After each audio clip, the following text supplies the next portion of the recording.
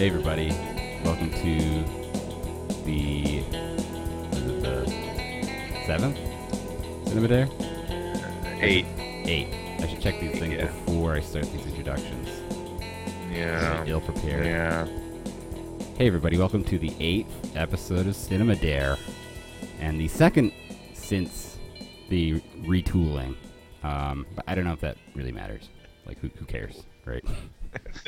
People are taking notes. Nobody, you got to respect those people. Nobody's listening to that stuff. Nobody cares. I'm Byron Hussey, joined by Jan van den Hemel. Hey, hello everybody. And Julian Dominguez. Hey guys. From Belgium and Miami, respectively. Yeah. I guess Ghent, more specifically, in Belgium, right? Sure. Okay. Ghent in East Flanders, East Flanders in Belgium. Yeah, and in Europe. As a special treat, Jan, you're going to translate this entire podcast into Flemish after this, right? Yes. I always do a Flemish transcript. That's good. Thank you. We got to glad we agreed on that. We got to get the message out to the native Flemish speakers. So this week we're talking about a horror movie from the early '90s called Waxwork 2: Turtles in Time. Lost in Turtles. Lost in Time. Is it a horror movie? I think it's more a comedy, right? It's the slash. Or kind of comedy, sort of parody movie. Yeah. Time travel movie. It's a horror comedy, a homedy, if you will. Well, I was actually thinking about this as I was watching it, trying to put it into a genre. It's clearly tongue-in-cheek. It's a little slapstick. But there's also gore. And I think with the conclusion that I came to as I was watching it was that there's a rule for horror that is similar to porn, which is that as soon as you introduce gore in a movie, it becomes a horror movie. As soon as you introduce sex in a movie, it becomes a porn movie. I mean, hardcore sex. That's pretty logical. Right. So, it is hardcore gore. Yeah. And it actually felt a bit out of place for me. Because it was a little jarring. The rest of the movie had such a light tone. Yeah. And was so fun that, the close-ups of somebody's eyes being squished out of his face or something very strange. Well, if you watch one of those, adult movies from, the 70s, that's it's trying to be a legitimate movie, but there's also, hardcore sex in it, let's say. That just the fact that the sex is in there makes it a porn. You can't... Sure. I think it's the same principle. As soon as you have a penis, an erect penis, or an exposed rib cage, is either a porn or a horror movie. A girl's rib cage? Or a Lars von Trier movie, I guess. Or it could be Lars von Trier. That sort of defies boundaries. Then it kind of depends on whether it goes to Cannes or not, I guess.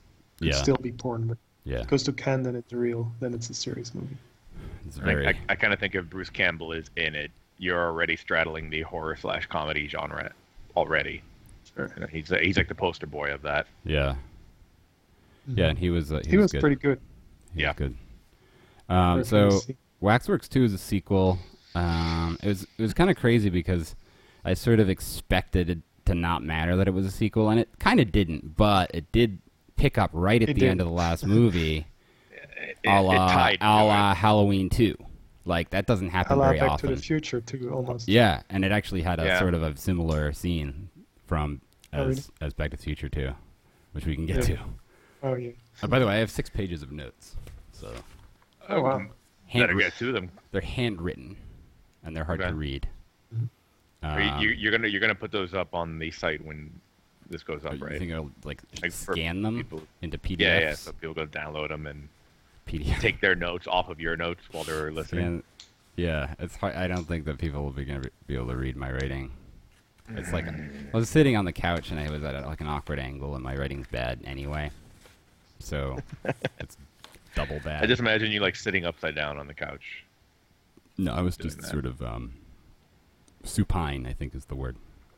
Supine. Look it up. S-U-P-I-N-E. We're going on the level of porn right now. Yeah. So some trivia is we came from this movie from To Catch a Yeti because Bob Keane, the director of that, was the special effects and second unit guy from this movie, right? Yes, but he also had his only acting credit. Yes, right. He's one of the guys in the Middle Ages or something. Yeah, he played... And sorry, go ahead. I just noticed another interesting British effects guy is in the credits. It's the director of Blade, Stephen Norrington. Oh. He did some of the special effects as well. It's kind of a British crew. Yeah. In terms of the effects. I'm trying to find Bob Keane director in the credits now. I think he's in several places. Second unit director and yeah, he played the Mad Monk. I'm pretty sure he's the one that led the Puma into the room during that horrific transformation scene, and also he was the one. He came back later he almost killed King Arthur. Do you remember that? No. I don't know if it was even really him, but it was the only one that I could sort of pin down as potentially being a mad monk. I was looking the whole movie. So Waxworks 2 Lost in Time was released in 1992. I believe it was direct-to-video. And it has a pretty good ensemble cast, starring Zach Galligan, who played Billy in the Gremlins movies. And if I were able to do back-to-back dares, my connection to this movie would have been Gremlins 2. But well, let me ask. Would you even be able to dare that? Because there's no rules. It's a good movie. No rules. So I mean, Julian, I know it's your turn. So we're completely deviating from the original rules then. Okay. Yeah, man. Okay, good. I feel like I explained this pretty thoroughly in the last episode. Have you not listened to it 3 or 4 times since we released it? Because I feel like you should to just kind of keep up with You guys are just worlds ahead of me. I think the only rule is that if it's really stupid and boring, maybe we can veto it behind the scenes and then and not tell you about it. Yeah, we'll just pretend it didn't happen. Yeah. But I mean, I think we're okay so far. Okay.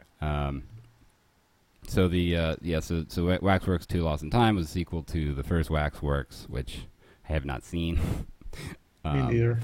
But it did sort of seem to lose the there didn't seem to be a good reason for it to still be called Waxwork. There wasn't much wax in the movie to speak of. There was some at the very beginning, which I think was just the end of the first movie being added to the beginning of this movie. They just sampled the first movie so they can keep the name. Yeah, but a lot of good sort of cameo roles in this movie, including the great Bruce Campbell.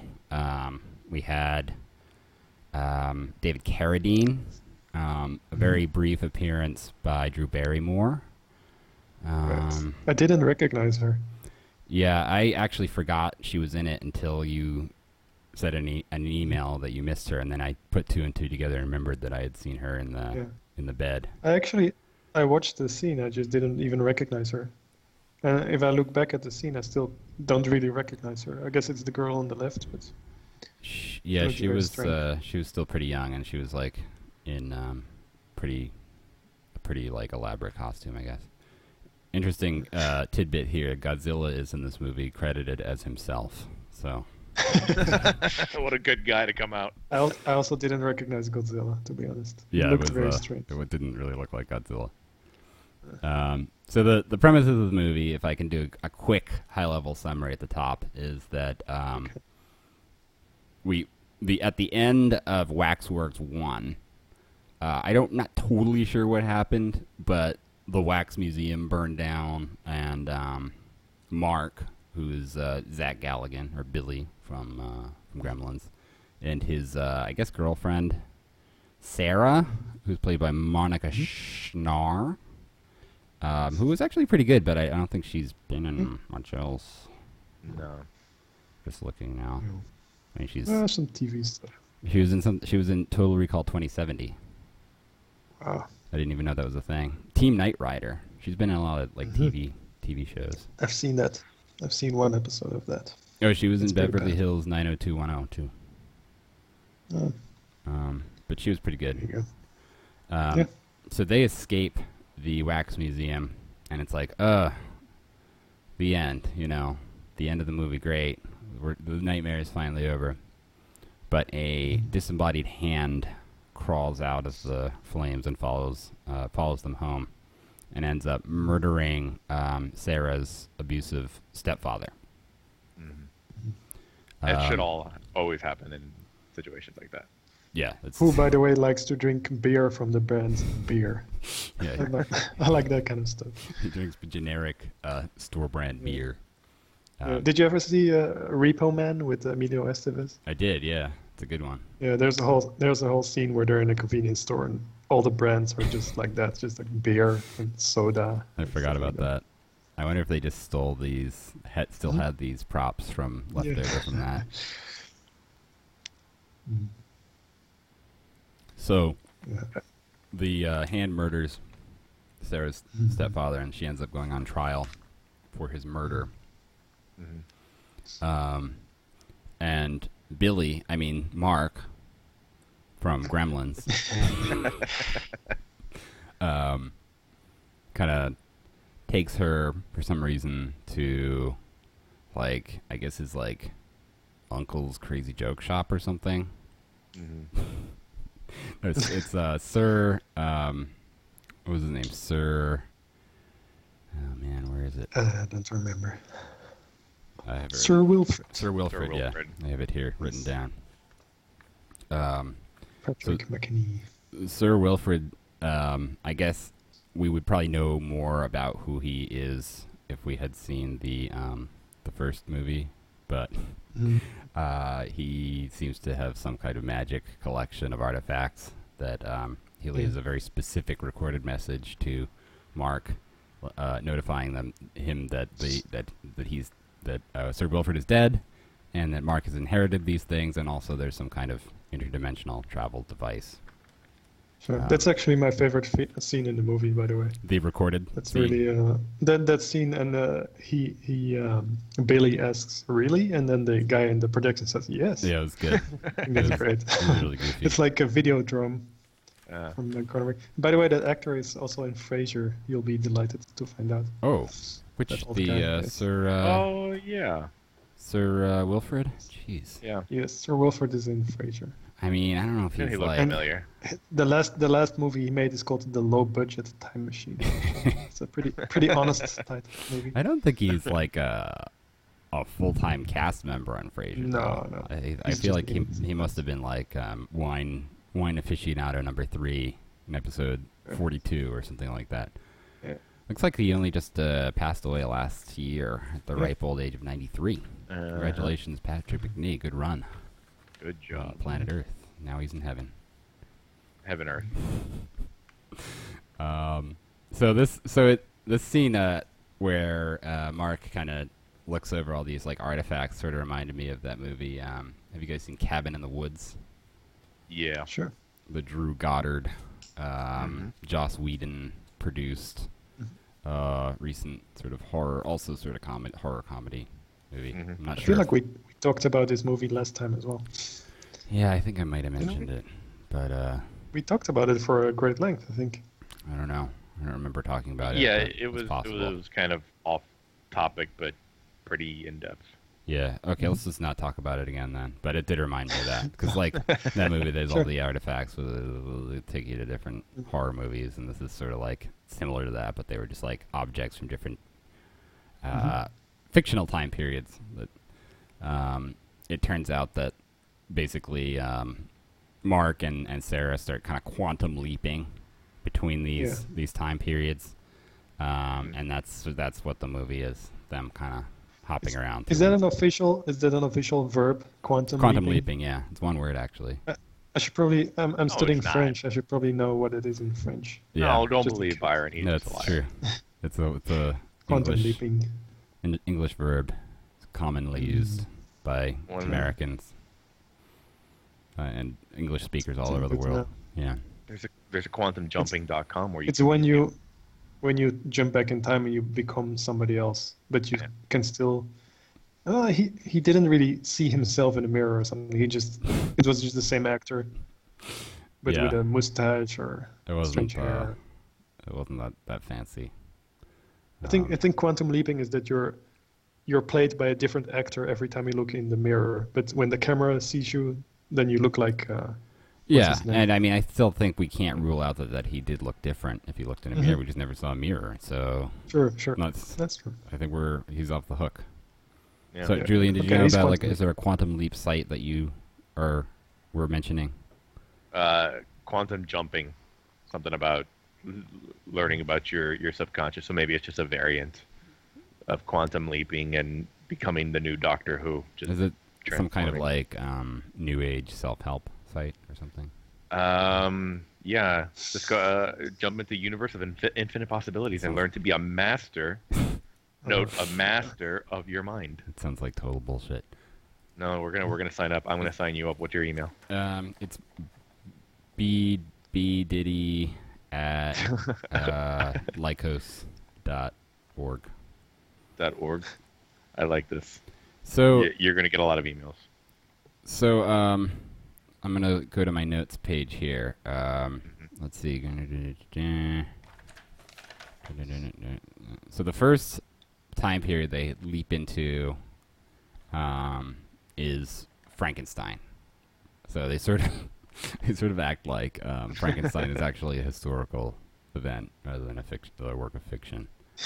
Well, that's how they talk about it in the I think in the Reddit. I mean, not the Reddit, the wiki, where it's basically you're going into these alternate universes, but by use of this machine or the actually jumping into it, it becomes a reality of the timeline, something like that. Well, I mean, it is sort of explained within the movie later on. You might not have gotten to this part. Oh, that was the half hour that I didn't see. Yeah, but it's like a different dimension called the what was it? The Cartiverse or something? I have it written down on one of my many pages of notes, but it was like, oh, shoot, no, that's not it.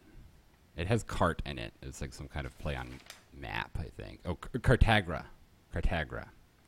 So the movie actually has some really seriously like earnest religious undertones, because it's like they kind of refer to God offhandedly as him, like he like God is, you know, in this universe, in this movie, God is real. That's he likes messing around.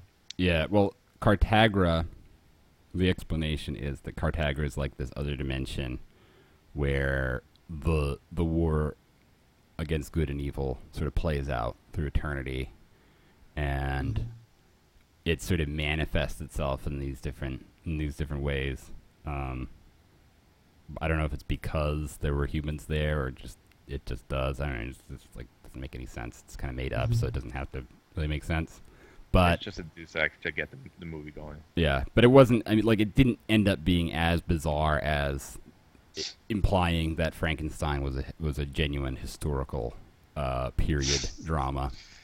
It was just more like this is a symbolic representation of the war against good and evil. Yeah. So, any thoughts about the Frankenstein vignette? I thought it was a good example of how this is something that the filmmakers often forget, that you need to make a character likable. Yeah. And that informs the action later. Like, he actually acts nice to Frankenstein's monster. Yeah, that's true. And that saves them. That saves them at the end, because the monster defends them. I think that's a very simple cinematic or storytelling trick, but a lot of movies just forget about it. Yeah, it was effective. He did come off as a pretty likable character through his actions and also through his demeanor. I think one thing that was a little bit iffy about this whole premise was that he kind of pulled Sarah through this time gate against her will. So, like, she didn't want to go, and then she got into this horrific adventure because he did that, even though she didn't want to. So that was a little bit dodgy to me. Like, I think that wouldn't fly in this day and age, because, like, you know, I think within the context of this movie, she's sort of supposed to be like the damsel that he's rescuing. So he's like grabbing her by the arm and pulling her into this adventure. But I think it works because of the way she acts. Her style of acting is kind of tongue-in-cheek, like how Bruce Campbell plays his parts. Yeah. Right.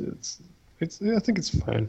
I mean, I think it's fine within the context of the movie and the way they did it. Yeah. It was fine. I just think that like, well, and they couldn't have finished it without her there. We wouldn't have had much of a movie. It just would have been nice if she had a little bit more agency going into it. Like, okay, yeah, let's go on this adventure. I'm an adult. I can make this decision. I'm not this like silly girl that you have to pull against my will into this scenario.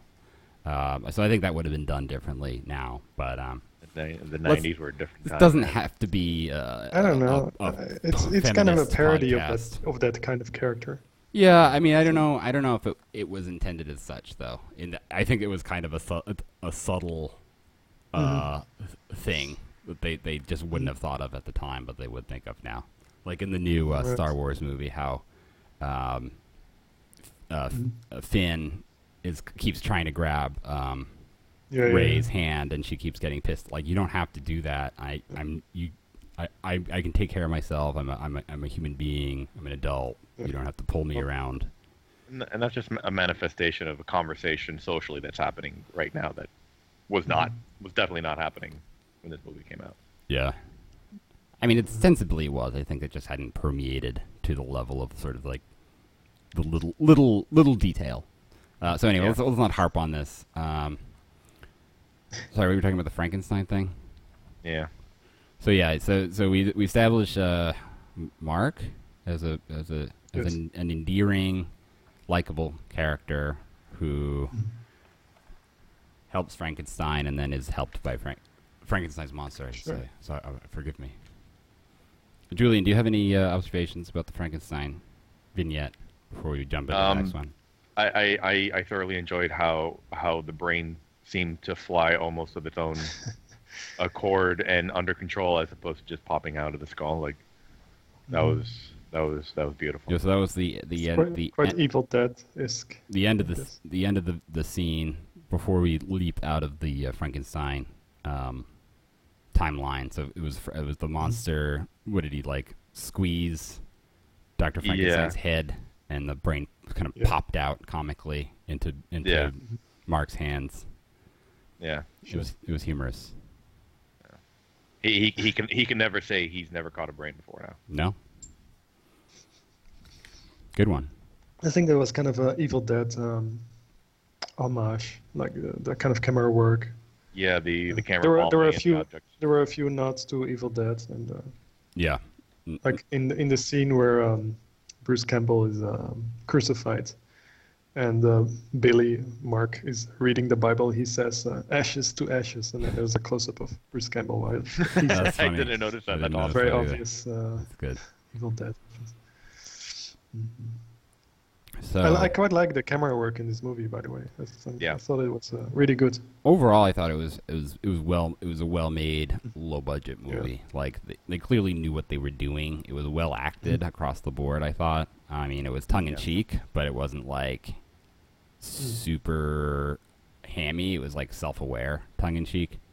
So after the Frankenstein scene, we get Sarah and Mark leap into two separate timelines. And so Sarah first leaps into an Aliens universe. A low-budget version of Aliens. Yeah. I thought it was like... With a pretty good like James Horner-style score, by the way. I thought it was pretty good. Really sounded like... The music was actually good and bad in this movie. There was a lot of like goofy, like... comic weird music, which was like kind of grating, but then there was like the score kind of through line was like very similar to the Suspiria, I noticed that soundtrack. Well, yeah. It was like almost the same movie. I think it was just directly copied from the Suspiria soundtrack, but it's like a goblin tune, isn't it? Sure. You can do worse than that. But yeah, I thought the alien set piece was pretty convincing. I mean, it was obviously like a really kind of a 2-bit version of Aliens, but it was like it was for pretty low well budget, done. It was good. Yeah. Yeah. Like you said. It was just all in close-ups. That's the best way to save money. Just only shoot close-ups. Yeah, and Yeah. it was very poorly lit, where anything might have looked fake if they had put any real lights on it.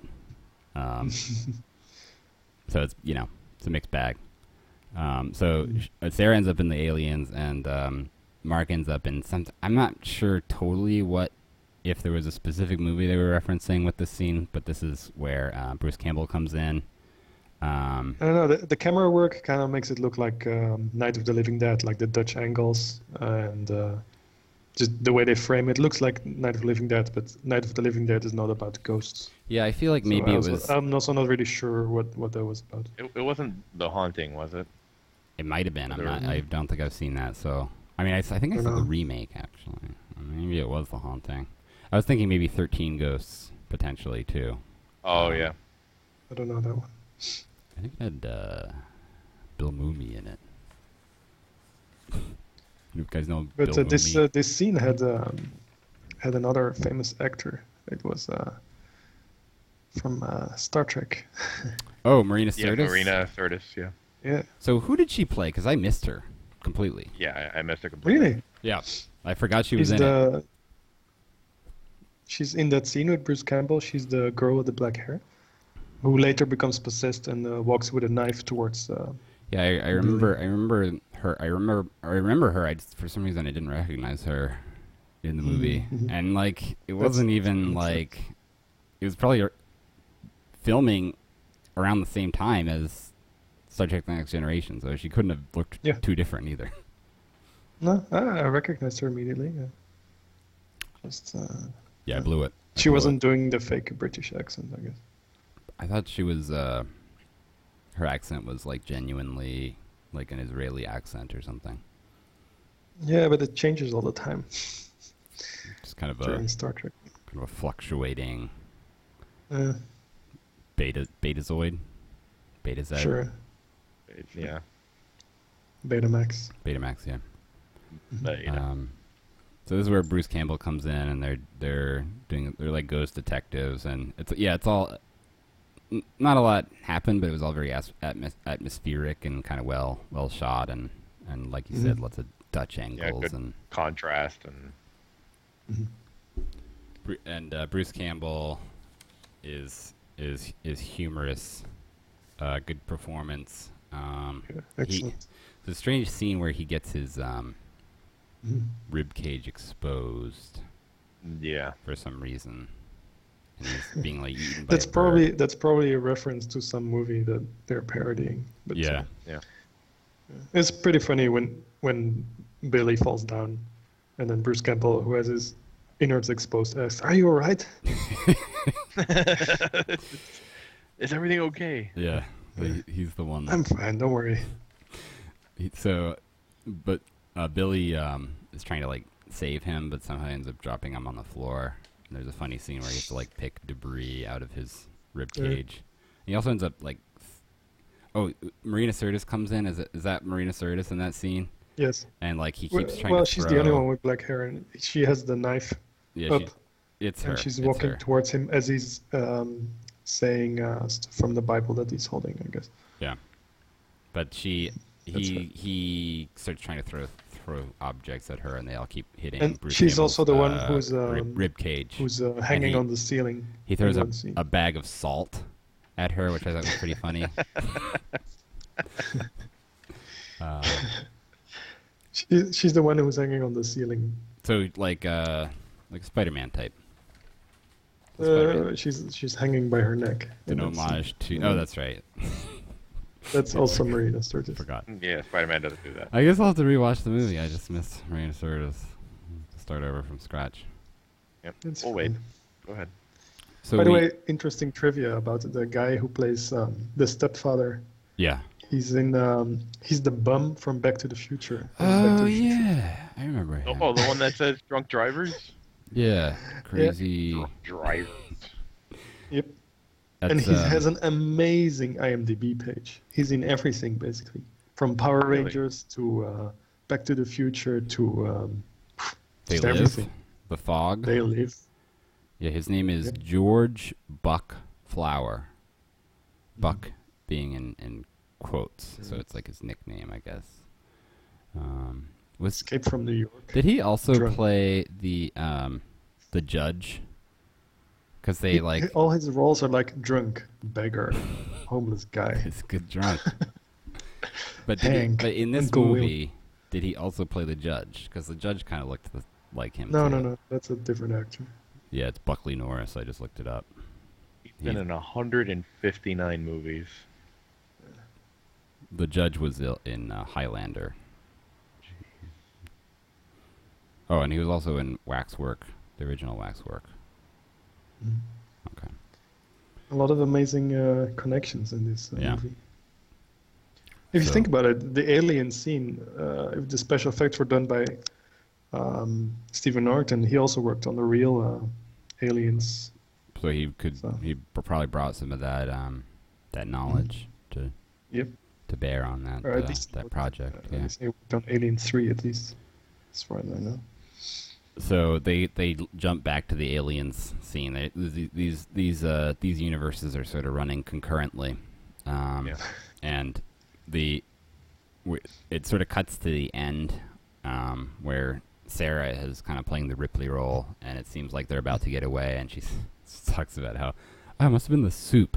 Good thing we didn't eat soup because everybody who turned into an alien ate soup. And then, like, the guy she's with is like, oh, did you say soup? And an alien erupts from his throat. Sorry, go ahead. I was about to say, isn't that more of a play on like Spaceballs? Well, that's rather right. than That's what I was going to get Alien? to. I think that was probably like more of a like a riff off of Spaceballs because it's special.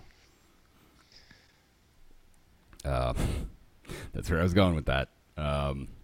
Totally cut you at the knees, buddy.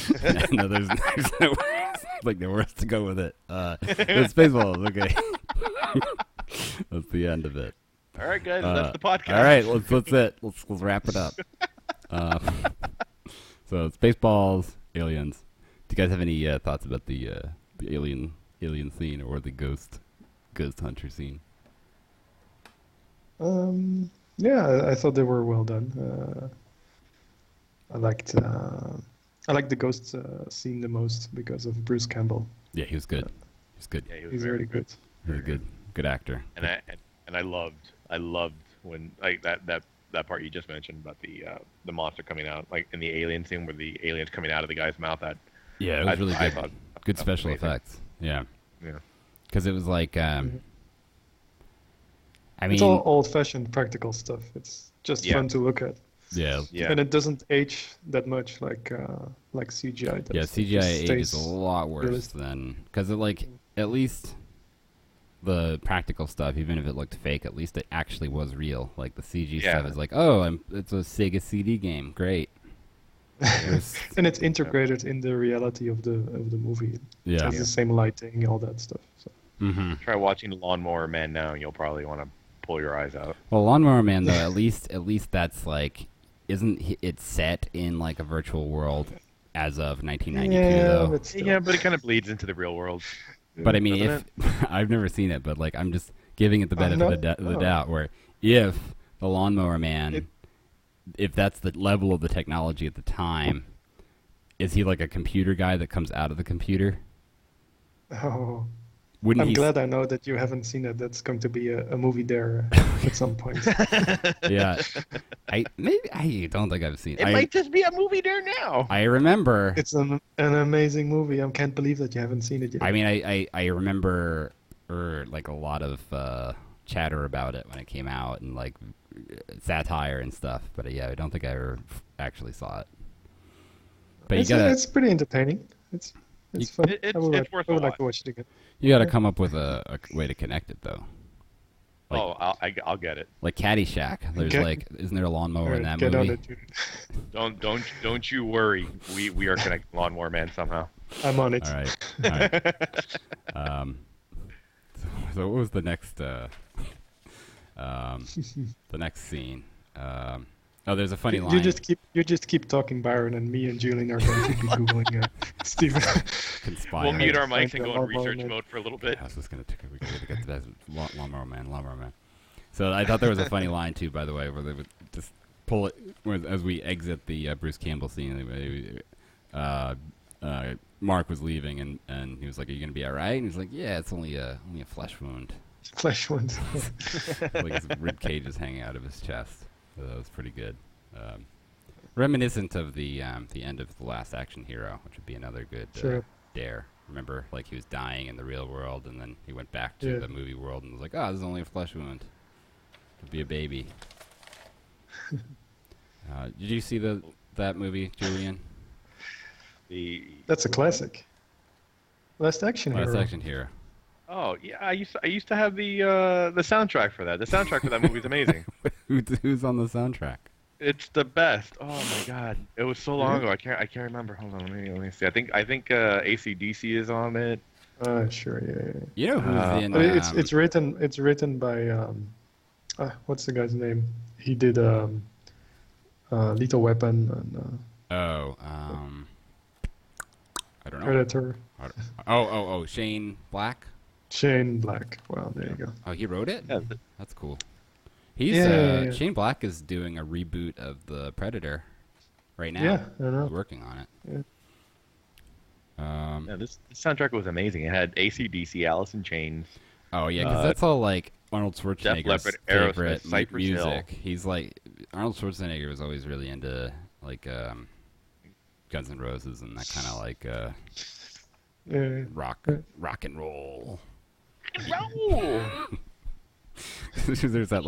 There's a scene in Terminator 2 where he literally has a box of roses and takes a gun out of it as like an homage to Guns N' Roses. So they hop into, I think, is this where they end up hopping into the Middle Ages? Which is with sort of the final, at least significant hop. And Billy mentions that somehow off camera his so one thing I forgot to mention is that that basically this whole trip is so that they can find some evidence that a disembodied hand can exist. So which you will take to court and use it as evidence. It is evidence. And prove. I don't know how that proves that a disembodied hand killed the stepfather, but they seem to think that will prove that beyond a shadow of a doubt. But one of the things that they were going to do is that Billy stole Frankenstein's journal to prove that you could reanimate flesh. But then he lost it because it was eaten by the Loch Ness Monster. I think that would have been a flimsy piece of defense anyway. Probably for the best. Yeah, that wasn't going to work. So they end up in the Middle Ages, and they're immediately swarmed by knights, which is I don't know, it's like if you end up in the Middle Ages, are you really immediately going to be just overtaken by a group of knights? Is that how it works? You're just sitting in the middle of the woods. There's just bands of knights rolling around the countryside, picking up time travelers. Because olden times, there's knights everywhere, and they're just a pest. It's there's some more knights. And then there's not a knight. There's a castle somewhere with someone with binoculars that sees the time traveling happen and points it out. Yeah. And they're not dispatches. They're not very chivalrous either. They're just thugs.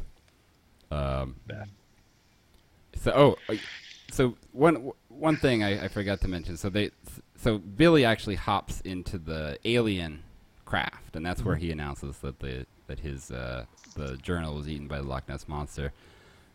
But then the alien somehow steals his magic compass, which helps him find the interdimensional doors, and he uses it one last time, but then he just kind of leaves it there, and the ship blows up, and so he loses it.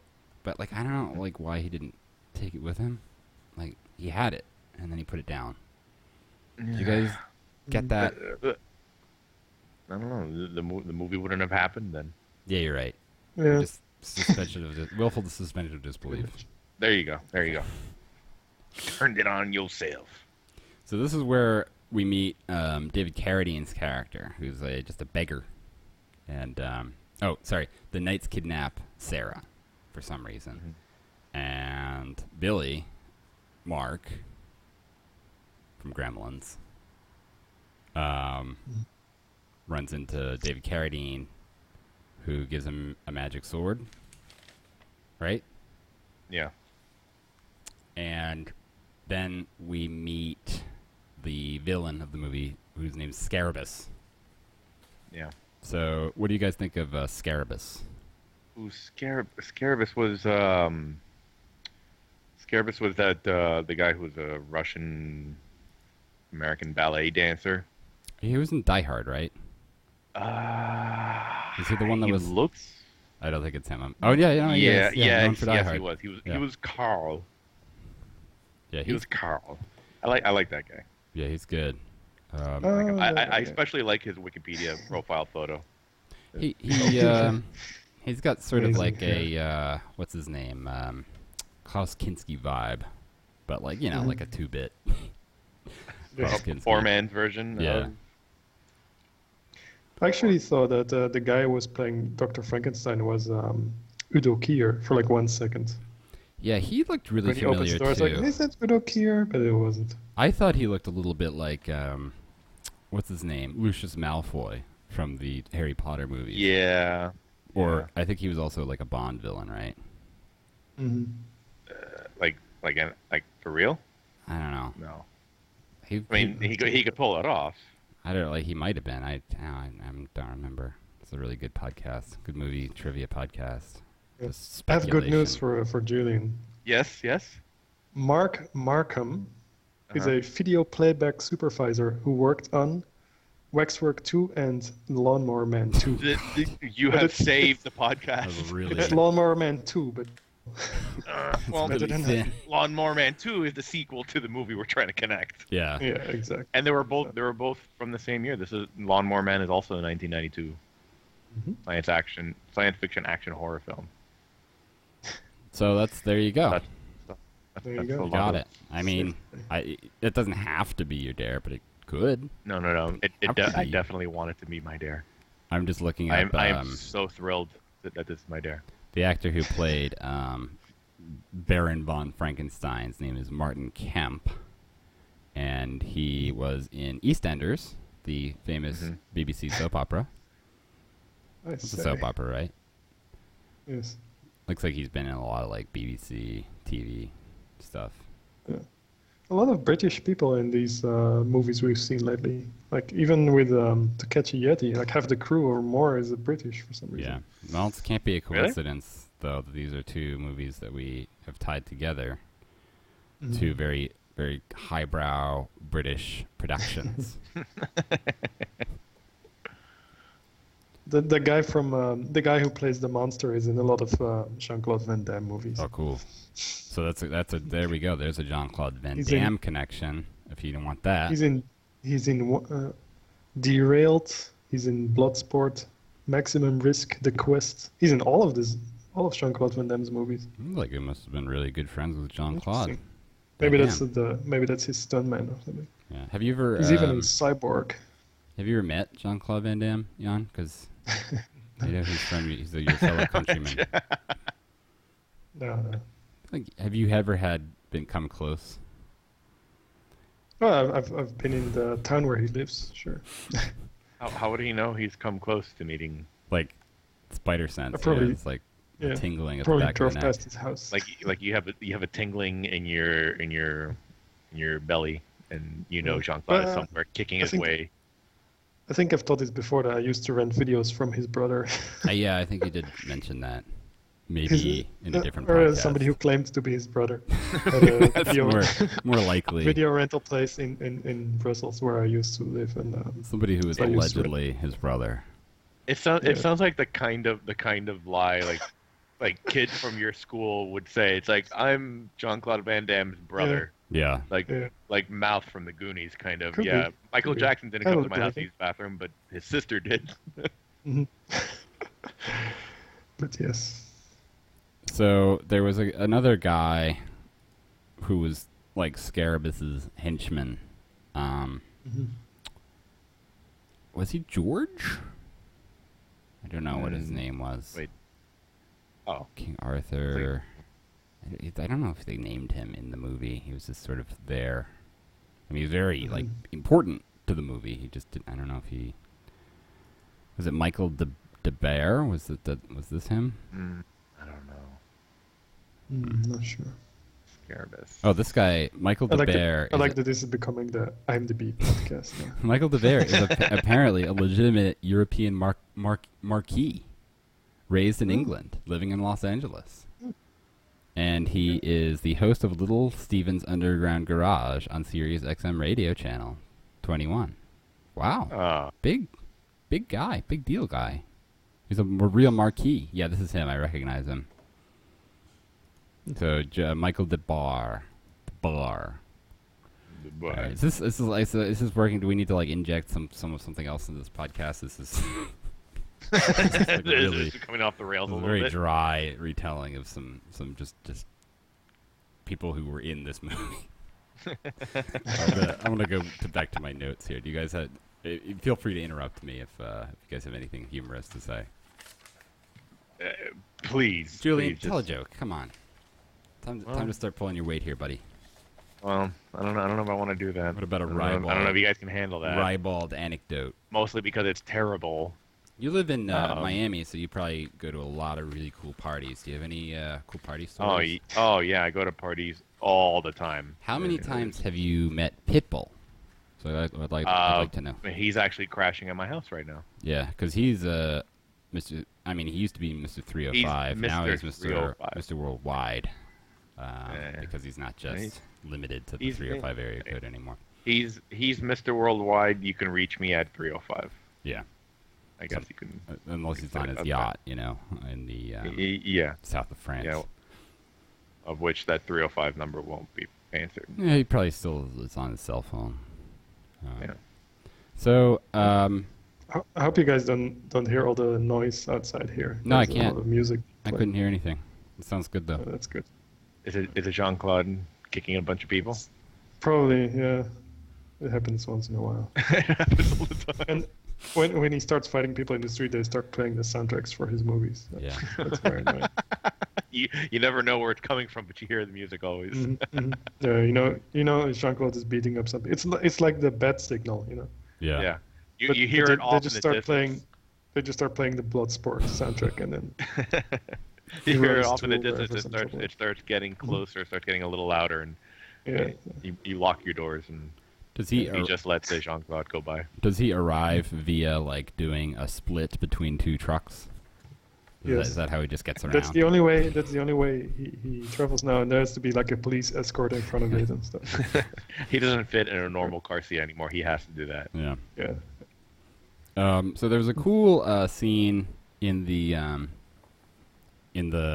Scarabus's Magic Castle, we'll call it, where for some reason they transform a woman into like a panther. Like what? Yeah. Didn't you see this scene? You're now going into the realm of me not knowing what happened. Well, it was I probably also skipped this. It was probably the coolest scene in the movie. I skipped like 10 minutes. Guys, you blew it because this was a rad scene. Because like, what happened was, like, it looked like they were gonna sacrifice this woman. She was like tied to a pentacle, shaped table.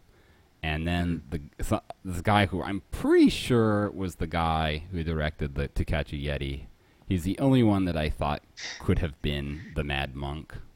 Okay. He leads like a panther into the room, and then something happened, and then somehow the woman on the table started transforming into a panther, but like only part way. So she was like this gross panther human hybrid thing. When you saw it, did you go, ooh, gross? Yeah, I did. Yeah, I did.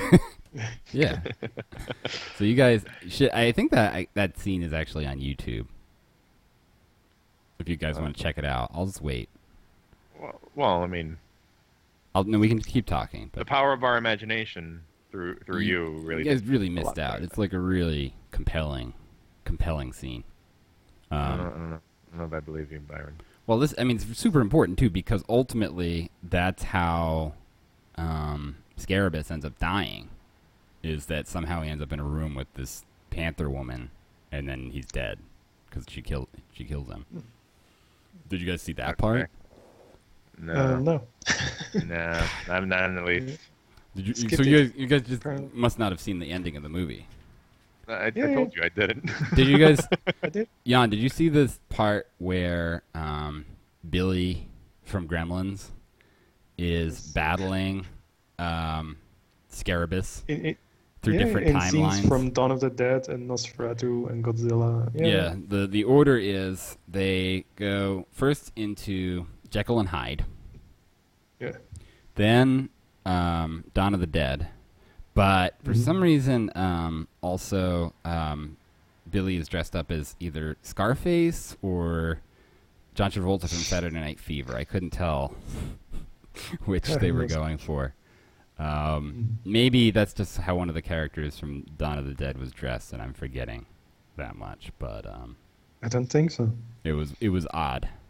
But conveniently, he's able to actually get a disembodied hand from that universe because there are zombies there. All right. So he slices a hand off and takes it with him. And then they end up in the Jack the Ripper time, which I thought was like a little bit of a short jump from Jekyll and Hyde. Like maybe they could have done something a little bit...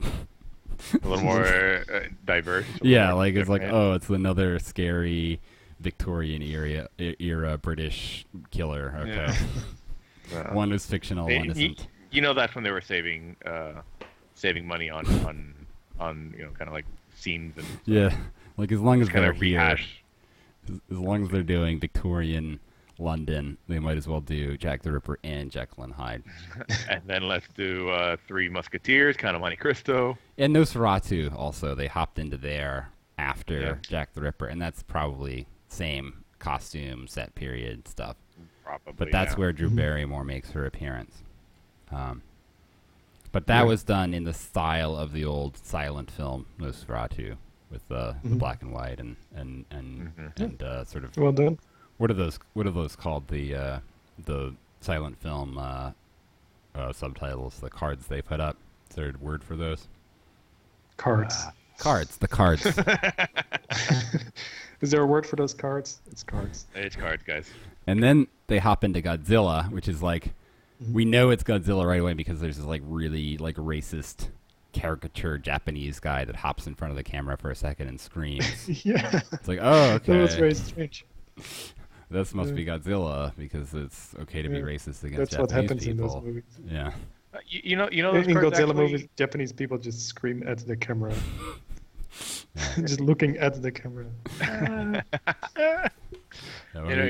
Byron, you were actually right. Those cards do have a name. What are they called?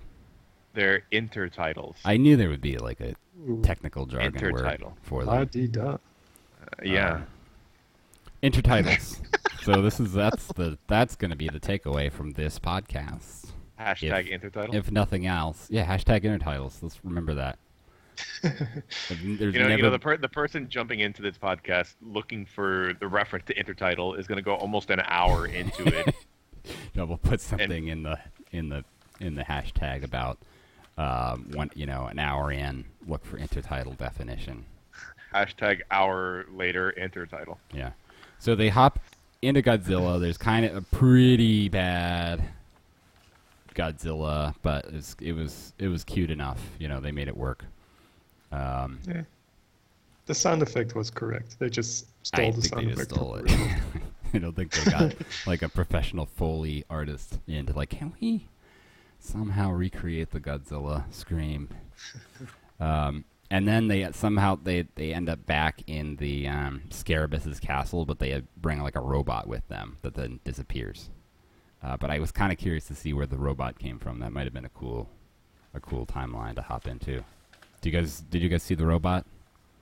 No, but I'm gonna. Fast Are you forward making to it. that up? Is No, that really no, in the it's movie? it's in there. It was like a funny. You can just tell us anything. You know? It was like remember that great scene where the robots were like, yeah. No, it was like a Benny we're, Hill. We're on to you, Byron. It was like- We know you. You know that we didn't see most of the end. So. Well, you guys missed the best part. But it was like a Benny Hill chase scene where they were like just running through these time portals, and then like a robot was leading the way when they went back into the Scarabus's castle. So maybe if you guys go back to just like watch a couple scenes, you could watch that and the Puma Man transformation. That's after he gets the hand. Yes. Oh wait, yeah, I think I found it. Yeah. It's Okay. like right when it's right near the end. Yeah. So, and there's a quick, very fleeting reference to Invasion of the Body Snatchers, right near the end, where basically Mark is demonstrating to Sarah how they can keep jumping between these timelines forever, and they can't jump. He doesn't know how to jump back into the real world. He's like, look, there's another one. It's Invasion of the Body Snatchers. There's a pod people.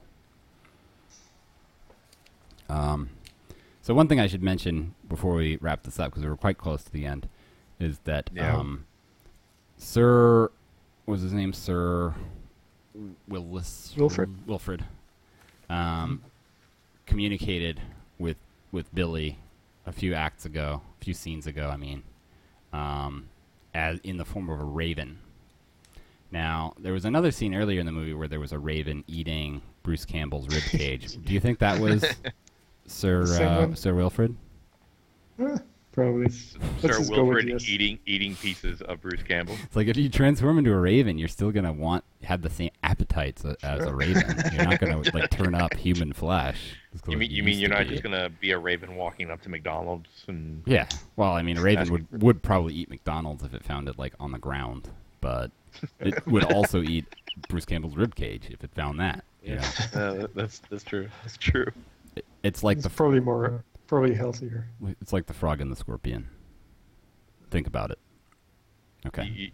You just said two animals. It's an old parable. Yeah. We're not going to get into the whys and hows in this podcast. That'll be the next podcast. If you want to do some side research, feel free. Sidecast. Do a sidecast. Private sidecast, unrecorded. and don't put it out there on the web. No. Well, you can't because it's not recorded. That's stupid. Just do like a private conversation with yourself in a room. A monologue that's only exposed to me. Yeah, just call it a sidecast. It's a sidecast. Yeah. Sidecast. So one of the things that Sir Wilfred tells Billy from Gremlins, is that he is one of these. He's a time warrior, and that his role in the Cartagra is to continuously fight evil through time, and that he sort of heavily implies that Billy shouldn't go back to the real world and should just keep doing this forever. And hopes he makes the right choice. Hint, hint. So by the end, basically what he does is he kind of shoves Sarah back through the portal with the hand, and stays behind. And then Sarah finds this painting, which I think is supposed to be him, but it doesn't look at all like him. I like that. I feel like I've seen that in another movie, but I can't remember which one. So, yeah. Well, I think that's a nice kind of time travel movie trope. Like the painting of the of the person. It's sort of like the Doc Brown clock tower photo from Back to the Future 3. That's it. Yeah. That's what I was thinking. I think there's some other stuff in some other movies too, but that's They that do comes it to all the mind. time. Like there's this one episode of Doctor Who where they go to see Van Gogh, but then he does a painting referencing. There's a painting of the TARDIS, Exactly. Yeah. and then are the in the Starry Night are the spirals in the sky UFOs. That's actually the thing that they actually Yeah, I think you could do TARDIS, Van Gogh, and there's a Here's some more fun trivia for you, Byron. The guy who plays just one of the villagers who shows up on Frankenstein's house. I think the main guy, like the mayor or something. Yeah. He plays old Niles in Frasier. What? I don't even know when.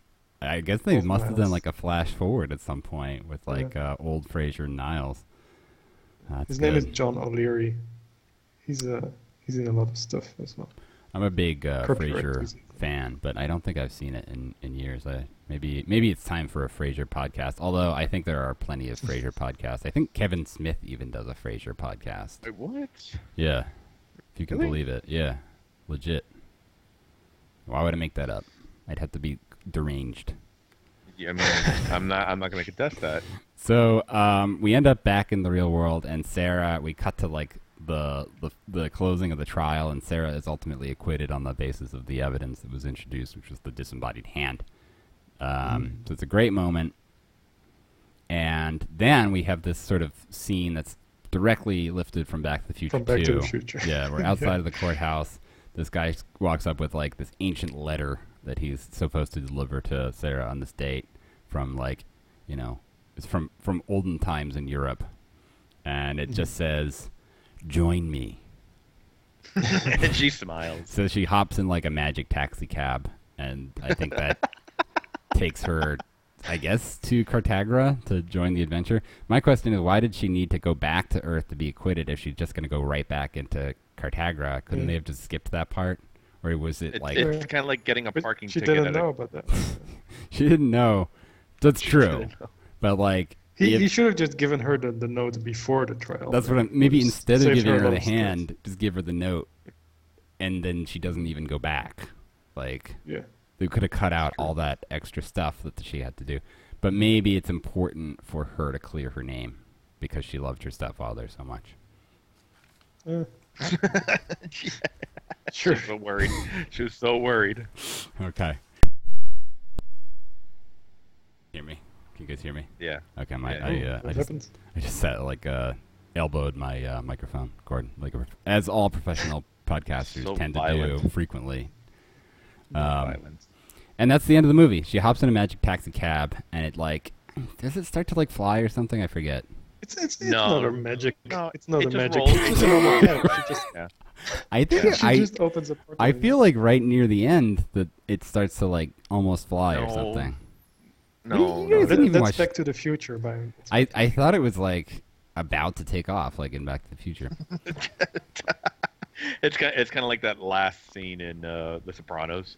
Yeah, it's like I can kind of tell. No, I think if they made this movie now, it would probably be Doc Brown sitting in the cab as the driver. Yeah, I mean, I think you can just get Doc Brown in any movie now very cheaply. Mm-hmm.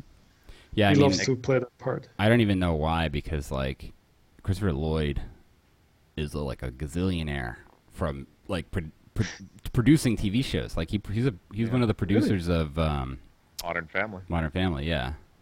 Really? And like, I mean, he was already, of course, like super wealthy from all of his movies, but I think he's probably made most of his money just from that. Like, apparently he's like a really shy man.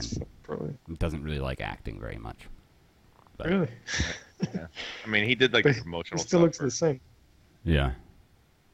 He just still looks the same as in Back to the Future 2, even though it's 50 years old. Yeah, I don't know if I haven't seen him lately. He might be starting to look pretty old. He reprised his role as Doc Brown to promote the movie, I think turning 30 or something. Yeah, that's right. But that was already like 2 years ago, wasn't it? No. Like, it was last year. 2015, that's when they traveled into the future. That's right. I remember. I'm whispering because I just had a sip of Coke. Because you don't want the listeners to find out. No, it wasn't. This is like, how if you just finished swallowing like a drink, like your voice kind of like takes a second to recover. I just had this delicious Try it. water. Do you have any, like a beverage there? There's a glass of water. Do you have it? Do you have water? Take a sip and then talk right afterwards. As you're swallowing. I talk just fine. Wait, hold on. I'm going to make a loud gurgle so you know. Hold on. I talk just fine. No, you waited a full, 2 seconds before you started talking. It's like a David Copperfield sleight of hand. You didn't notice me do it. Okay, this is stupid. So the fun surprise at the end of this movie is that we close with a full rap video. I saw that. What was that? I don't know. I think maybe I'll close the podcast with it. What do you guys think? Because it was I think that's probably a great idea. Pretty special.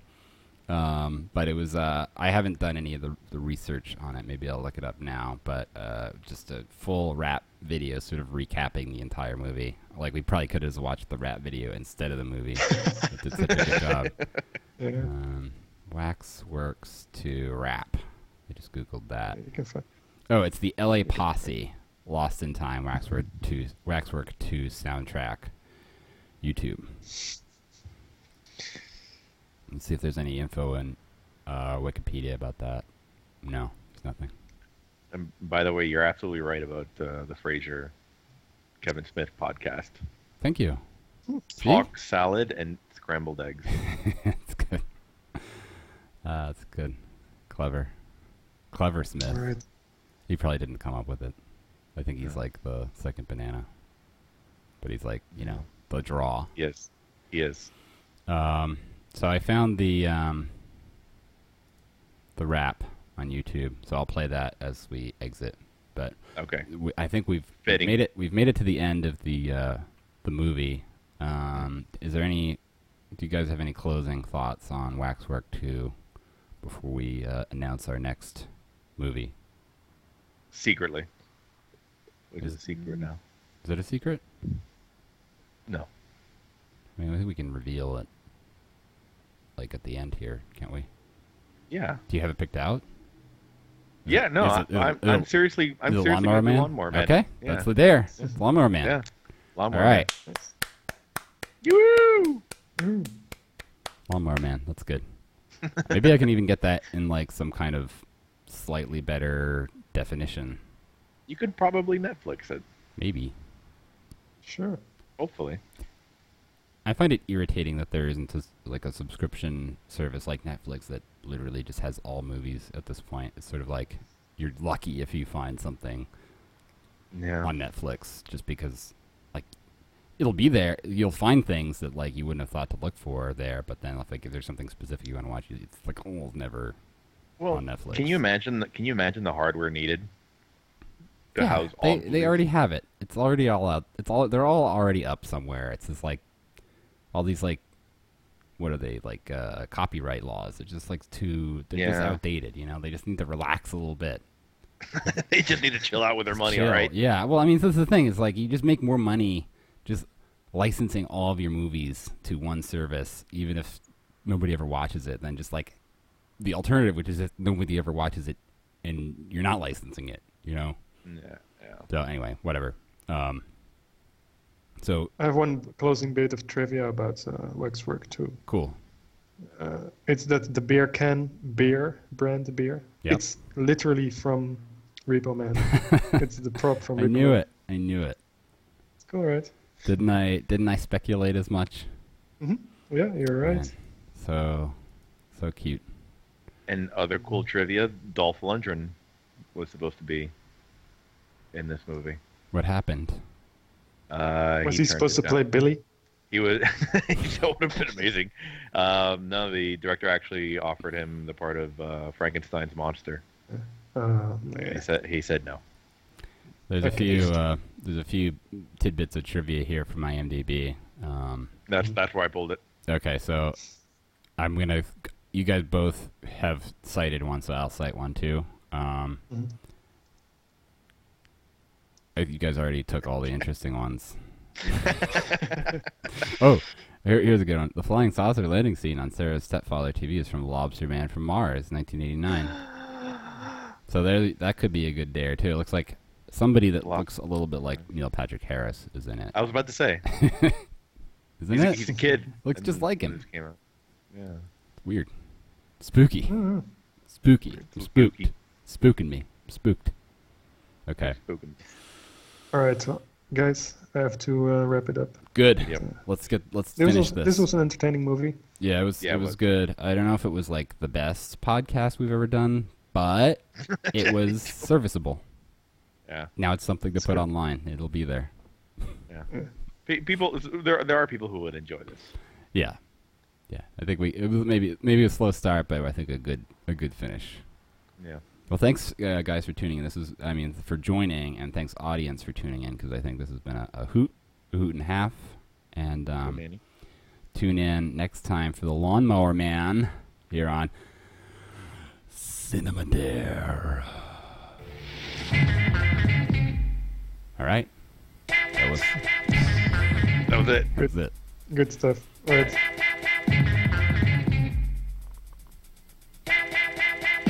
Now be a fact of fiction. You face conviction, a serious case in the courts will listen. To prove your innocence is a tedious task. Look at the bailiff and he starts to laugh. It's criminal, minimal, subliminal. You pace through the plot like an animal. You pick up the phone and you're standing alone. Try dialing reality and nobody's home. You lack evidence, it's no coincidence. They put up a fence, hid the clues, and suppress the news. You're living like a psycho, but they won't let go. Amid evil trauma, now it's time to flow.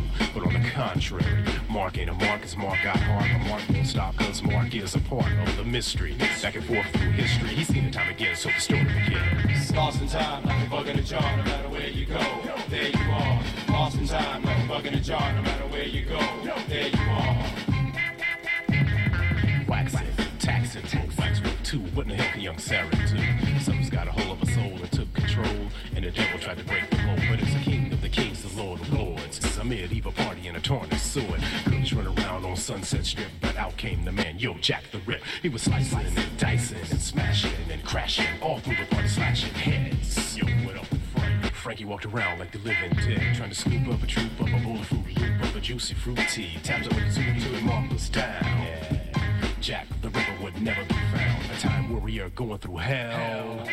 He has a story to tell. Lost in time, like a bug in a jar, no matter where you go, there you are. Lost in time, like a bug in a jar, no matter where you go, there you are. Lost in time, like a bug in a jar, no matter where you go, there you are. Lost in time, like a bug in a jar, no matter where you go, there you are. Like a bug in a jar, no matter where you are. The same place is near, maybe someplace far. I rehearse the verse, now the verse I'll flip. I go step by step, and they came equipped to rip. And got candid. I gotta hand it to the monk as he slammed it. And he handed it to me, the T, the A, the D, which follows the B, the I to the G. All together spells L.A. Posse. Yeah. Shout out to God and say, Lord have mercy for giving us the strength to fight the danger zone. But if you're living on the edge, you'll be on your own. There are things that are strange and things that are true. Just imagine if the same games happen to you. If you think you wanna play, then come on through. Take a trip beyond the ropes. Wax work too. Like a bug in a jar, no matter where you go, there you are. Lost in time, like a bug in a jar, no matter where you go, there you are. Lost in time, like a bug in a jar, no matter where you go, there you are. Lost in time, like a bug in a jar, no matter where you go, there you are. Lost in time, like a bug in a jar, no matter where you go, there you are. Lost in time, like a bug in a jar, no matter where you go, there you are. Lost in time, like a bug in a jar, no matter where you go, there you are. Lost in time, like a bug in a jar, no matter where you go, there you are.